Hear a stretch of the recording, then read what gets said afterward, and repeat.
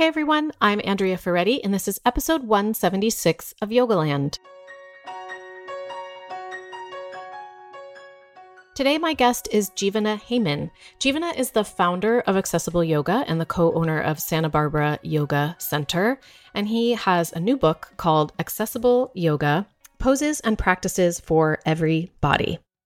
As you know, I only feature books on this podcast that I adore, and I adore this book. I truly believe that if you care deeply about yoga as a teacher or a student, that you want as many people to do yoga as possible. You want the teachings of yoga to be available to all different kinds of people from all walks of life. And that's really Jeevana's mission as well. He's been teaching since the 90s. He started out as a social activist, and he really started his teaching career in the social activism space. His first class was a class focused on yoga for HIV and AIDS. He then went on to work with Dean Ornish on his now famed Reversing Heart Disease program, which utilized yoga and mindfulness and low-fat vegetarian diet to reverse heart disease. And now through Accessible Yoga, he offers trainings to help teachers learn how to share yoga with people regardless of ability or background by looking at the essence of the practice, which is by nature accessible. I want to just read their mission statement here. It is: Accessible Yoga is dedicated to sharing the benefits of yoga with anyone who currently does not have access to these practices and with communities that have been excluded or underserved. All people, regardless of ability or background, deserve equal access to the ancient practices of yoga, which offer individual empowerment and spiritual awakening. We talked about so many things. We connected very quickly, and I appreciate his openness and his willingness to share everything that he's learned over the years. So I know you will appreciate it too. Enjoy the interview with Jeevana Heyman. So, Jeevana, thank you so much for being here today. I'm so excited to talk to you. I have read your book, and it's beautiful.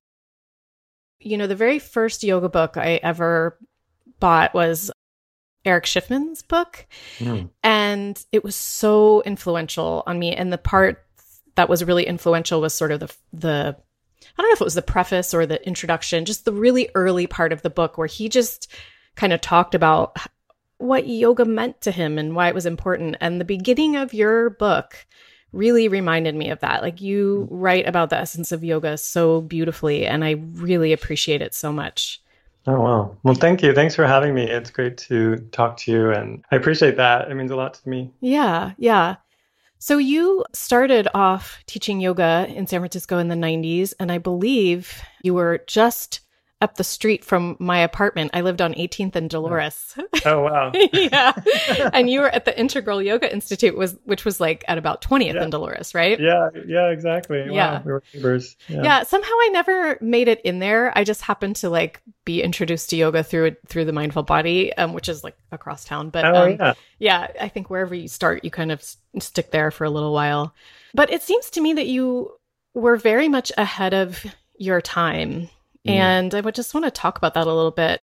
From your book, I learned that you moved to San Francisco, you had come out a few years prior, and instead of it being like this joyous time, San Francisco was still in the throes of the AIDS epidemic. And that was obviously incredibly hard.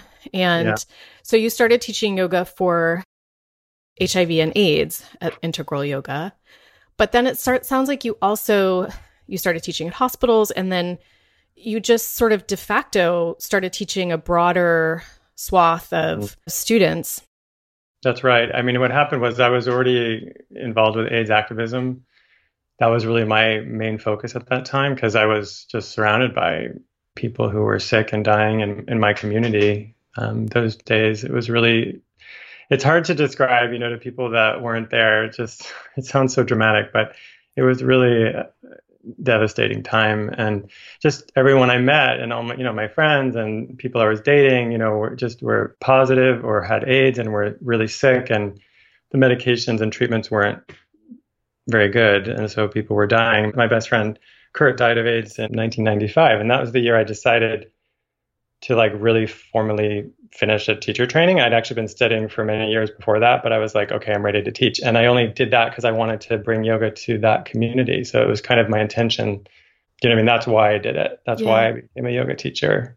It was a devastating time. Like you said, it sounds so dramatic. It was really dramatic. I mean, young people, it was a ravaging disease, and it was even like not being directly affected by it. It was something that you really felt. And actually, there's one part of the book just where you talk about how your teaching came from the experience of pain, and that our spiritual awakening can very much be connected to our experience of death. I mean, I think that was the thing that was, I can't remember. I mean, I was like in my early 20s at that time. And, to be surrounded by illness and death in your 20s is just unusual. So unusual. Yeah. So, I mean, I think the gift of it was that it just made me really reflect on our mortality and on questions around spirituality. I mean, I was forced to look at those things. I wrote in the book a bit about volunteering at an AIDS hospice and seeing people my age dying and really questioning, what the hell am I doing with my life? What does it mean to actually be alive, and what's going on? Just those big questions that I think maybe we ask ourselves kind of as teenagers, and then we kind of let them go, I think. And then maybe they come up again later in our 80s or something, I don't know, or when we have a diagnosis, if we are diagnosed with some like cancer or heart disease or something, like, later in our lives, I think they come up again. But most 20-year-olds aren't thinking about it. I'm trying to say it was a gift in a way, because it really forced me to look at spiritual questions, and yoga had those answers for me that I couldn't find. I mean, I was unwilling to look at religion. I just felt like that wasn't inviting to me at all. So yoga was like my saving grace. Yeah, so similar for me. That's exactly how I would characterize myself. Like I always say, I kind of wished that religion worked for me, because it's it's all set up for you, and and the community's right there, but it just didn't. So yoga and meditation were definitely that sense of community, and the principles just resonated. Yeah. Right. The principles, because I felt like I had all these questions, like, what is the meaning of life? Why are we here? All that stuff. It kind of sounds cliche, but it was really traumatic time. And I found a lot of those answers in the yoga teachings. I mean, I'd say yoga philosophy in particular was helpful to me. The idea that the spirit is who we are or something, that I really clung to that, idea. One of the things that really comes through in your path is, and you kind of say it even overtly, is just how the community aspect of a yoga class and creating that space for people is part of healing and can be such a part of the teaching. And I just found it really fascinating that you went and worked for Dean Ornish, who, I mean, I'm so familiar with his work just from like being an editor and all of that stuff. Right. But for anyone who's not, he studied yoga and combined like basically mindfulness practices, yoga, and then diet, and proved that you could reverse heart disease. And you talk about how you noticed that kind of solidified your feeling of like, okay, yoga and community, these are the things I want to focus on moving forward. Yeah. I mean, it was such a blessing to get to work for him. And also one of my teachers was Nischala Devi, and she created the yoga program for the Dean Ornish. She created the yoga portion of the Dean Ornish program. Okay. And, I just was lucky to get to study with her, and she was already doing accessible yoga, you know what I mean? Like, and Dean Ornish was showing me how you could take these teachings and make them work for anyone, who's interested, especially people dealing with disability or chronic illness. So I was really lucky to see that. And I kind of took what I learned from them and applied it to my classes in the AIDS community. And I definitely saw in their work that community was emphasized, it's interesting, I think, because now it's more and more clear how dangerous isolation is. Like to our health. I mean, literally, it's more dangerous to be isolated than to smoke cigarettes. It's really has profound physical impact over a lifetime. And I remember, in my yoga classes, just back then, especially how important it was for all of us to just be together, and especially those of us. I mean, those of us who were dealing with HIV and AIDS directly, it was like a support group. Mm-hmm. And I noticed it in yoga classes in general. I mean, just how important the community was. Because I remember that, like, in the classes I taught for like general population, that people seemed to come back to class to see their friends, as much as to do the yoga. Yeah. Yeah. Like, they just want to see the people and our culture, we've become so isolated. So yoga is just such an important opportunity for that social connection. I emphasize that now, and I really encourage teachers that I train to consciously work on that in their classes and not just have it be a byproduct, but really to think of how can they cultivate that community building aspect of their work. Because I think it's so helpful and healthy, actually. Yeah.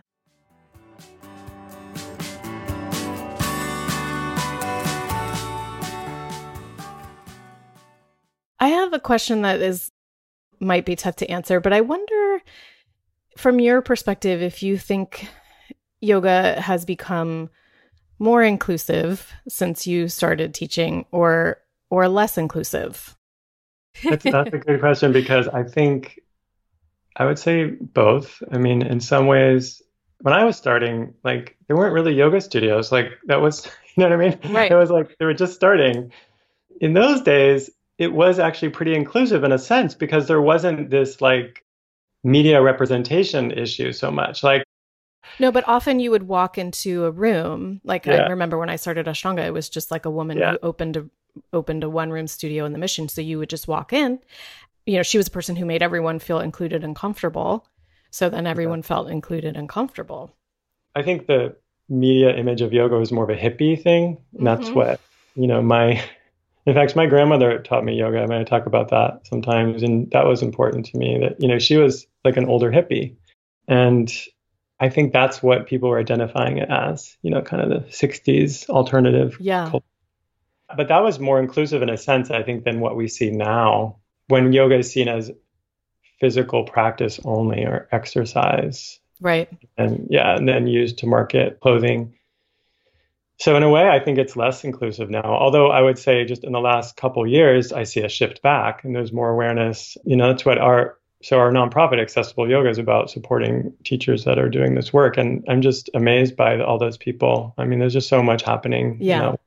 So I agree. I mean, I think it's such a nuanced topic. Like, in certain ways, the side of it that maybe feels less inclusive is like the corporatization of yoga. Yeah. And like you said, some of the social media representations, right? So even not necessarily just corporations, but at the same time, social media has allowed anybody to self-publish and to put themselves out there. And I think that that's really awesome too.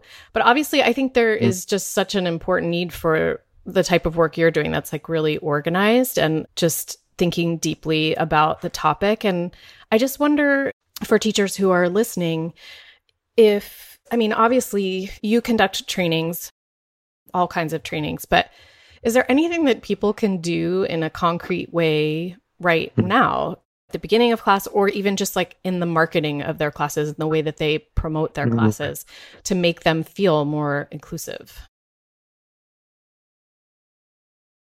Let me come back to that if I can. I wanted to kind of keep with the other question about, what's happened. And I guess to me, there's like a theme, and that goes back to actually the initial question you asked me about kind of how I started, and what yoga was for me was really a spiritual practice. And I think if you look at the roots of yoga, we see that, yoga is about connecting with something beyond the mind, beyond the body for me. And I think the fact that I was dealing with people that were sick and dying around me, that's what I was drawn to, that kind of the deeper aspects of yoga, which I think they're hard to hold on to. They tend to be more ethereal, those concepts. And also they're much more subtle. I think what's happened is instead we focused on the physical practice primarily. And while it's so powerful, like asana is so incredible, I don't think it should be seen as the only thing that yoga is. And I think that's where we've gotten in trouble. Because I guess to try to answer another way, I would say that to me, yoga is accessible by nature. Like, it's not something we have to do. All we do is have to go back and look at what is yoga. because yoga is really about working with the mind to connect with the heart or some deeper part of ourselves. And that's something we can all do. Mm-hmm. Anyone, like even if you have no mobility at all and you're in a hospital bed, you can still have that experience. So I guess to me, yoga is universal, at least the part of it that I believe in. Right. Myself. Yeah.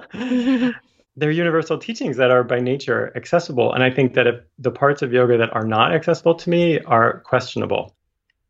Uh-huh. Interesting. Interesting. Yeah, that's what I think needs to be put on the table. Like, wait, is that really yoga then? If it's accessible? So I guess I'm just trying to take another perspective maybe, because I think it changes the way I would answer that last question too. What can we do to make yoga accessible? Well, let's go back and think, what is yoga? Like, why are we doing this? Why are you doing? Yeah, well, exactly. Yeah. Why are we doing this? Like, why are you doing all those great asanas? I mean, they feel good. Right. But is there another reason? Right. Well, I mean, it's like the hope is that the asana is the vehicle to have that inward facing experience. And I think for certain energetic types, I mean, I see this even in my daughter, you know, she's just like, she is wired in such a way. She has to burn a lot of energy. And like, I think it's going to be like that for her in her life. I mean, I see it in her grandmother, and that's the hope, is that for people who really need that like physicality in order to settle, that catalyzes that. Right. Right. I agree. Yeah. Also, one of the great things about it is that it's so practical and it's actually so accessible in a sense, because the body is so like tangible, you know what I mean? And these spiritual teachings are so ethereal. And I think that's what's so great about yoga on the one hand too, is that it's just so practical. It's like, oh, you just move your body like this. Yeah. Yeah. Put your right foot here. Put your left foot there. Because if you go to like most spirituality is just like, what? You know, you're like, I don't know what you're saying. That doesn't really, it's so mental, or it's like, okay, just go into prayer. I don't know. Yoga is just like, do this. And I think that's great. But I feel like we just need to go to the next step. Well, why though? Like you were saying, like, well, why that? Why burn extra energy? What's the point? What are we trying to do? Right. Not forgetting that. Yeah. I think that's a really good guiding principle. That's really, I mean, it's so basic, but it and actually, if you look at the social media and the marketing of yoga as a physical practice, I think that's the problem I see with it, is that there's nothing wrong with marketing yoga, but if you market it just physical, then, you know, maybe the general public don't realize that there's more. They don't see that, that it's actually, that there's a universal teachings there that can help anyone. And it's so beautiful. I mean, the teachings of yoga are not just connecting with your heart, like I said, but it's really like practical, like removing suffering. Yeah. You know? Yeah. That's like one of the main teachings of the Yoga Sutras of Patanjali is like, future suffering is avoidable. Like that's important. Like how many people want to have less suffering, you know? Right. Everyone. Yeah. I don't know how many people are getting that from the way yoga is marketed. I don't know if you see that.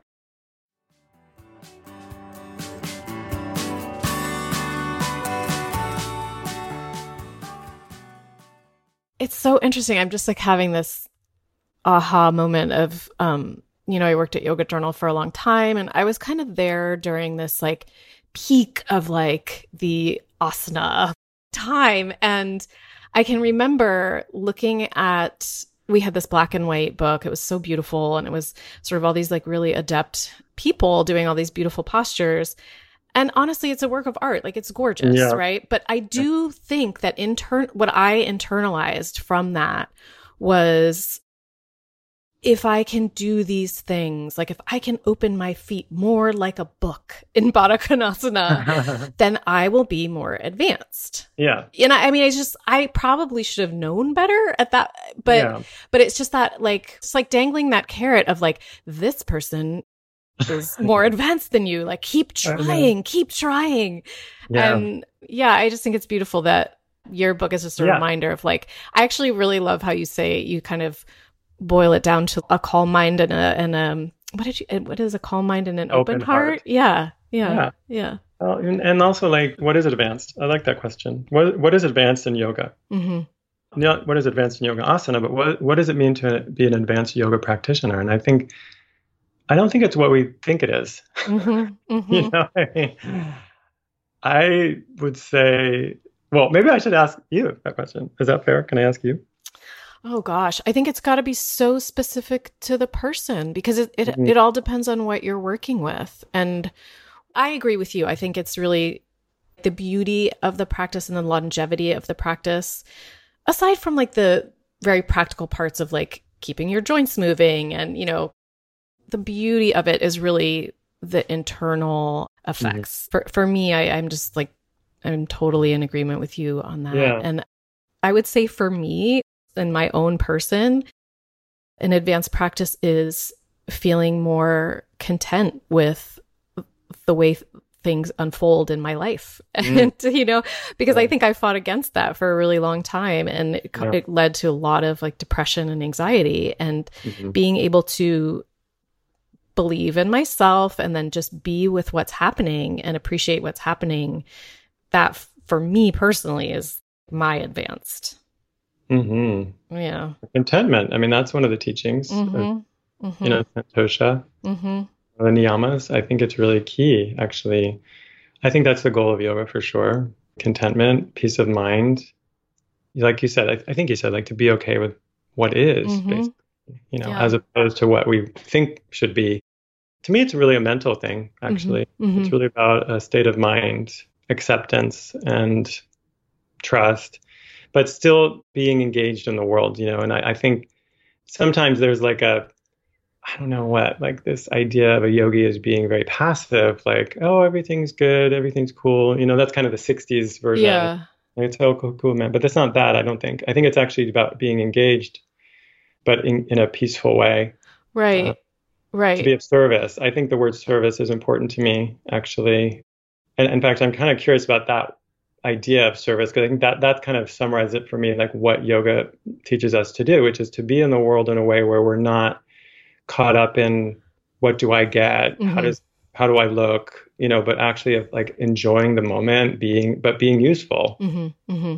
No, I think it's really great. I mean, I think that like it's interesting that you bring up, yeah, it's not about total passivity because that's sort of like bypassing Right. what's really happening. So like you said, it's acknowledging what's happening, acknowledging your feelings about things, acknowledging reality and still choosing to work with it rather than work against it.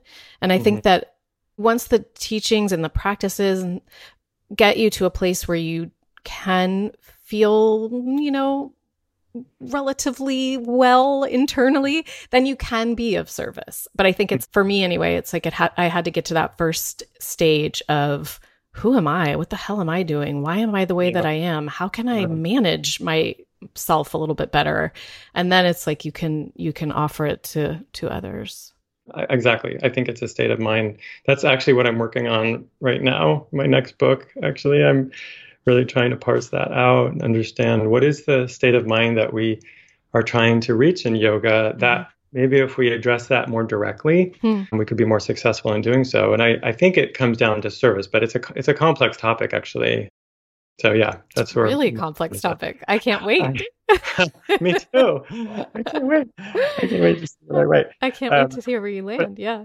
but I had some other thought came to me. Oh, about the body again. I think there's still a little misunderstanding about asana for me, and that is about health. And I actually don't think health is necessary to be successful at yoga or to be advanced. I mean, that's really what accessible yoga is also dedicated to, is kind of just shifting the narrative around, I would say, ableism actually and disability, Uh-huh.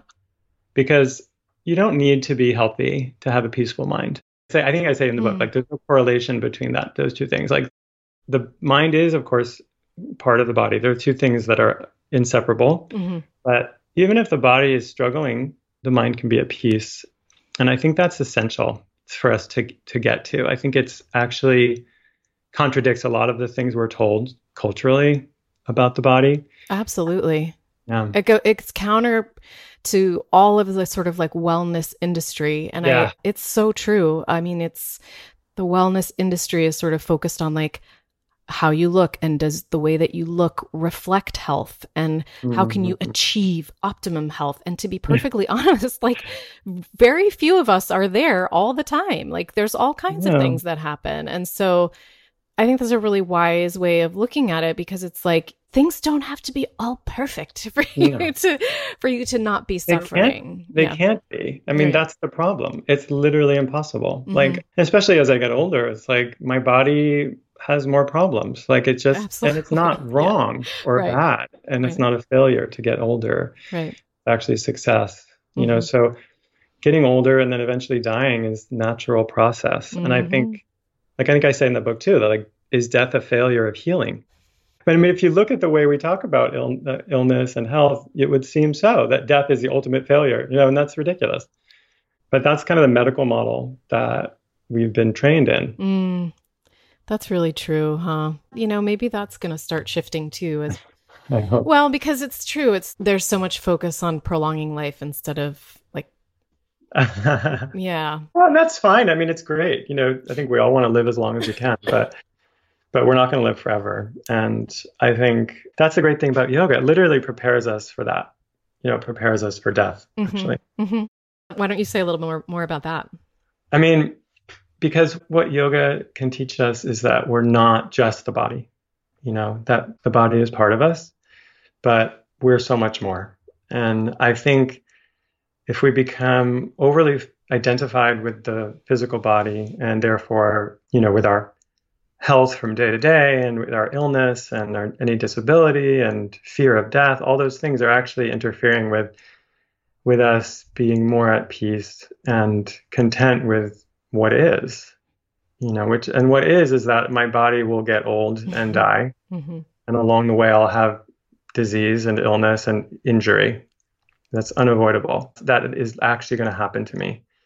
So the more I can accept that reality rather than be in denial about it, the more I can actually be content and enjoy my life. I mean, those, you know, the lies we tell ourselves actually interfere with our enjoyment of life. It's really true. It's really sad, but true. Your own worst enemies sometimes. Right. Yeah. But I think it's also important culturally, look, the way we treat people with disabilities or chronic illness. And I think there's a lot of judgment, which is often masked in pity, when really everyone's in the same boat. You know what I mean? Like, pity is a way to distance yourself from empathy. Yeah, there you go. You know, it really is. I mean, I had breast cancer 5 years ago, and I would say to people, friends, before they start talking, do not pity me right now. No. Like with my finger up, do not. It's not helpful. It is a way to create disconnect and distance. Oh, that poor person, as though it's never possibly could happen to you. The shame, I think, too. I think it kind of, pity and shame feel like they're related in a way. Like we should be embarrassed about having cancer or something, and we've failed in some way, you know, and then it goes along with other people then pity us because we have a bad problem. But it's just not true. I mean, yeah, sure, it's true. It's happening like on one level, but according to yoga, that's not it. The whole point of yoga is to take us beyond that day-to-day experience and to give us some deeper connection, you know? Yeah. So it just makes me sad that we use yoga and the teachings to actually make those things worse. You know what I'm saying? Like, yeah, right. Make people feel worse about their bodies. Right. Reinforcing that archetype. Right. Yeah. But I think it comes from an identification with the body to the point where there's nothing else. And like you said, the whole wellness industry, that I agree, it has this obsession with youth and health and ability. Like you said, it's very ableist. Yeah. It's very ableist. Yeah. But that's not really what yoga is. Right. Although it may be taught that way sometimes. It's not, I don't think, to me, that's not what yoga is. I just want to say. One of the things that's popping into my mind was that there's just, obviously you have photos in the book, and there's one photo of a man in a wheelchair, and he's doing like a back bend, and his arms are out and his chest is lifted, and he looks so happy and expansive. And I've never seen an image like that before. And it like, it's a really moving image to see that. Like, Is he doing yoga? 100%. He was Yeah. in yoga in that moment. Yeah, that's Rudra Schwartz. Yeah, I mean, he's a serious yogi and he really gets it. Yeah. That's Yeah. part of his regular practice. Was it at all intimidating for you at first to work with people with disabilities, or were you just really upfront, like, okay, this is an experiment. We're going to see what works for you and what doesn't work for you? Like, how do you feel like you got there? I think my experience working with, or just being around people with AIDS for so long through yoga classes and working in a hospice and with my friends and just being with their bodies, that just got me out of that worry, like in fear. It just all went away. I just got used to that. You know, you start getting used to bodies looking differently, and then you start to realize that actually everyone's body is different, and yeah, like it just kind of becomes less of an issue. In fact, it can become something to celebrate. And I actually, yeah, I mean, I get excited by difference, you know, and to me, it's like something that we should, you know, all look at is how are we different and not the same. And that's unique. That's what I love. I tried to say that in the book too. Like, what I love about yoga, it's just like trying to focus on what's the same and also what's different. I mean, that's hard to do at the same time. Right. You know? This idea that at our core, like our essence is all the same, like, and we are so unified, but our manifestations are so unique and different. Right. Yeah. And I think that's important because otherwise, if we focus just on the sameness, that's where we get spiritual bypassing. You know, I talk about this idea that, oh, you know, well, we're all one. So that's just your problem, basically. Right. But no, we're in the world and these are real problems that people are having. There's racism and homophobia and, you know, there's so many kinds of prejudice and ways that people are disempowered. And I guess my point is that I don't want yoga to be another one of those. Right. No, that's really, yeah, it's smart. Yeah, because I mean, yoga is, to me, it's about giving people power, actually. Definitely. You know? Yeah, because like the power to be at peace or to be content, that's like the greatest power of all. Yeah. And have those tools, like different kinds of tools for different situations and different moments and different stages. And it does, I mean, it really offers those. But if you see yoga only as one thing, and then it's only for a certain body type, then actually you are disempowering. You're actually using it for disempowerment. You're using it for bad instead of for good.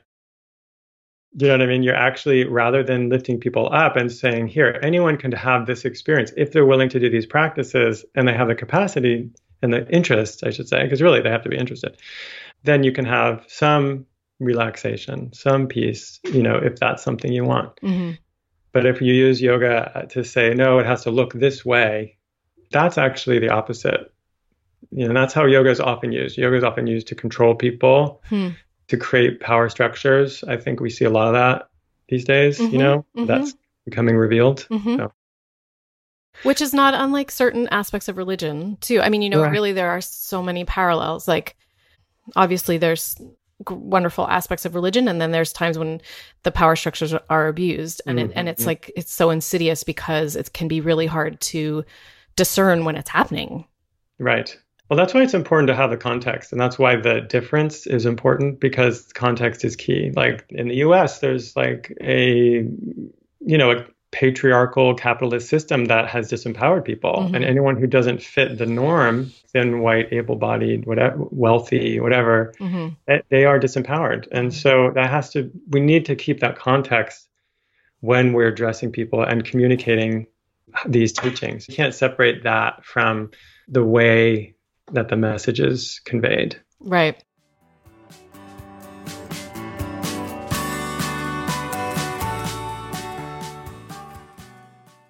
So I want to get practical and talk about the different aspects of what you're doing. And so, two-part question, just for anyone who's not familiar with accessible yoga, like what does the organization do? And then second part, if you could just envision your ideal yoga space in 5 to 10 years, like where are we? What are studios offering more specialized classes, or are studios getting better at being able to teach people in a more inclusive way. What's your hope? So, I mean, Accessible Yoga is a nonprofit, and we do mostly, our goal is to support people who are doing this work. In a sense, we're a professional organization. We mostly support yoga teachers through conferences, in person, and also online networking. We have I think 25 Facebook groups in 10 different languages, and just connecting people around the world who are interested in this work. And we are currently offering something new, and that's a partnership we're doing with the Yoga Service Council and with support from Yoga Alliance, and a new program called the Evolution of Yoga Summit. And basically, we're trying to address hard issues within yoga. Like the 4 issues we're trying to address at that event are cultural appropriation, racism, consent, and accessibility. And is this a live event? Yes, this is a live event in LA in March, at the end of March. Oh, wow. And we're also creating an online component to that so people can engage if they can't make it. But, I think our work is about supporting yoga teachers, but also educating the yoga community about issues around accessibility, and in the broadest way that you can define that, which is, our work started around disability awareness, but really we're looking at accessibility for anyone, any marginalized group. Mm-hmm. And then I also lead trainings. We have accessible yoga trainings all over the place. We have weekend programs to just give yoga teachers some tools to make their classes more accessible. Oh, that's great. So if you had your 200-hour or your 500-hour, you could do a shorter additional training with you. Right. It's a weekend training with me, and I have other people that lead it as well. And it's very short, 3 days, but it's trying to just shift people's way of thinking about teaching. Yeah. To look at, kind of like I started with in our conversation, to look at the fact that yoga is accessible by nature, and how can we bring that into the class? What in practical ways? And that's kind of what you were asking, I think, with the second part of your question is how could yoga be different in the future?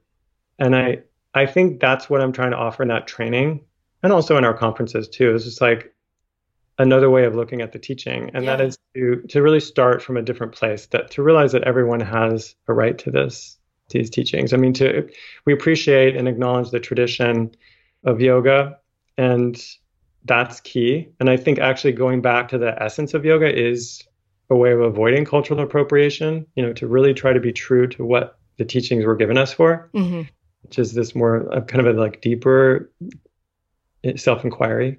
Anyway, so in the training, I also focus a lot on teaching mixed level classes. And the reason I do that is because, to go back to your question, I think that's something I'd love to see more of in the future, actually. I know that every class is a mixed level class, right?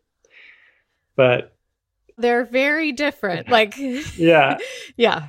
There's some that might say mixed level that for me at age 47, might feel really advanced. So, I mean, I have kind of an unrealistic fantasy of a really mixed class. That would be cool. Where people are practicing in chairs and people practicing on the mat side by side. And those are classes that I've been teaching for a long time, and I kind of love that more than anything. I love the idea that people can be together in community doing yoga, but in their own way. Yeah. Just being who you are. I mean, how good does that must feel? Yeah. How can we do that? How can you be yourself and be in the group?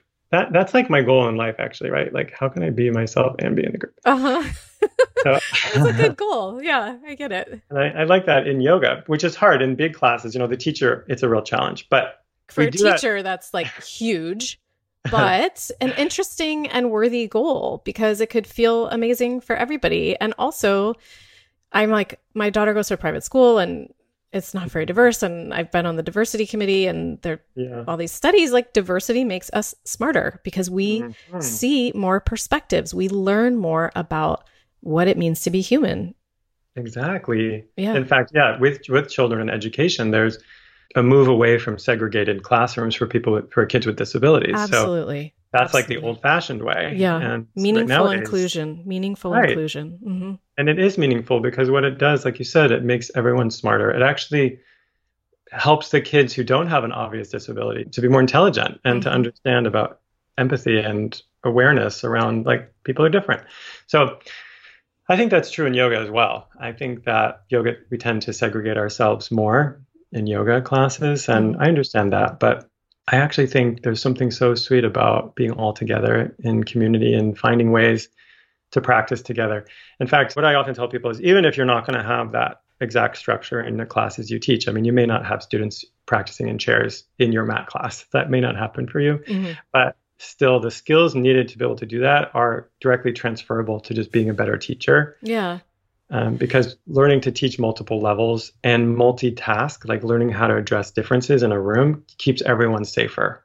Right. I mean, when I think about like really traditional Iyengar teachings, yes, those teachers know how to teach people, yes, you know, able-bodied or not able-bodied, like in chairs. So it seems like it would take a lot of learning, but it does seem possible. Yes, I think Iyengar is probably the first school that focused on this at all. And Right. I don't have very much training in Iyengar, just a little, but I would say I'm just trying to offer similar suggestions in a more simple way. A lot of Iyengar teachings, the poses are very detailed and complex. And I think what I'm trying to get at is actually just a simple approach to that. I can tell you what I teach. It's very simple. And people don't need to come take my training now if I tell you. It's just, it's so simple. And that is to separate out the preparation of the pose from the practice. So if you think about it, oftentimes we prepare for the pose. Now it's different in a vinyasa. That's a harder thing. But I'm thinking outside of vinyasa, when you're just doing an asana, like more of a slow class, prepare in some way. Like you get your body into the foundation you build first, and then you come into the pose. And what I found is if you can prepare separately, so say you have a student sitting in a chair and a student lying on a mat, you can prepare for that pose. Like say we're going to do Cobra pose, Bhujangasana, you can prepare for it separately, right? Like it's going to look different in the chair than on the mat. But then find language that's universal across both experiences that you can then use to come into the practice together. Ah, okay. Right. And what that does, it actually unifies the group to feel like we're actually practicing together, as opposed to what most teachers do is they would teach one here. You if you're on the mat, you practice this. In the chair, you practice that. And that to me, that's fine, but that's actually separating. Right. It's also calling attention to the difference in a way that might not be super comfortable. Right. Yeah. You're teaching two different things. It's so like when you say like the modification is like, if you can't do this, do this. You're like, oh, I don't want to be the one who walks over and gets 3 blocks, you know? I already feel that way. Exactly. I think that's important. Modification, the word alone, I don't like. I think of it differently, like variations. I think of an asana as a spectrum of possibilities. Right. There's many variations of that pose. Each person has a different one. And that's healthy for them. They should have their own way. That will cause less injury if each person finds their way in. And actually, I can't always tell from the outside as the teacher what the best one is for you. So I'm just offering different options and you can choose. And I think that's just empowering to the student as well. Totally. To give them choice. And also, like you said, to not make one better than the other. Yeah. And it's also building self-awareness. And like you said, you know, it builds agency, right? Because instead of that older hierarchical structure of like, I'm going to put you in this pose and this is the end point and this is what you are striving for. It's like, well, I'm not sure what's best for you. So you're going to have to kind of learn that. You're going to have to develop that awareness. I always say it's a collaboration. I mean, obviously the teacher has knowledge and that's why the student has come. So I'm not saying they don't. Right. But I mean, in the end, it's being a good teacher means you lift your students up, even surpass you eventually. You know, that's the goal, right? That they become independent. Yeah. Kind of like parenting. Exactly. I have 2 kids. So I saw that in your bio. Yeah, it's such a collaborative effort. Such a collaborative effort. Yeah, I've learned more from my kids than anything, but exactly. Me too. A collaborative effort. Yeah. Well, thanks a million for being here. It's so wonderful to talk to you and to meet you, and I hope I cross paths with you again. Yeah, thank you for having me and for asking such great questions. Oh, I appreciate it. all right. Okay. And good luck with your next book. We'll be looking for it. Thanks. I need it. Okay.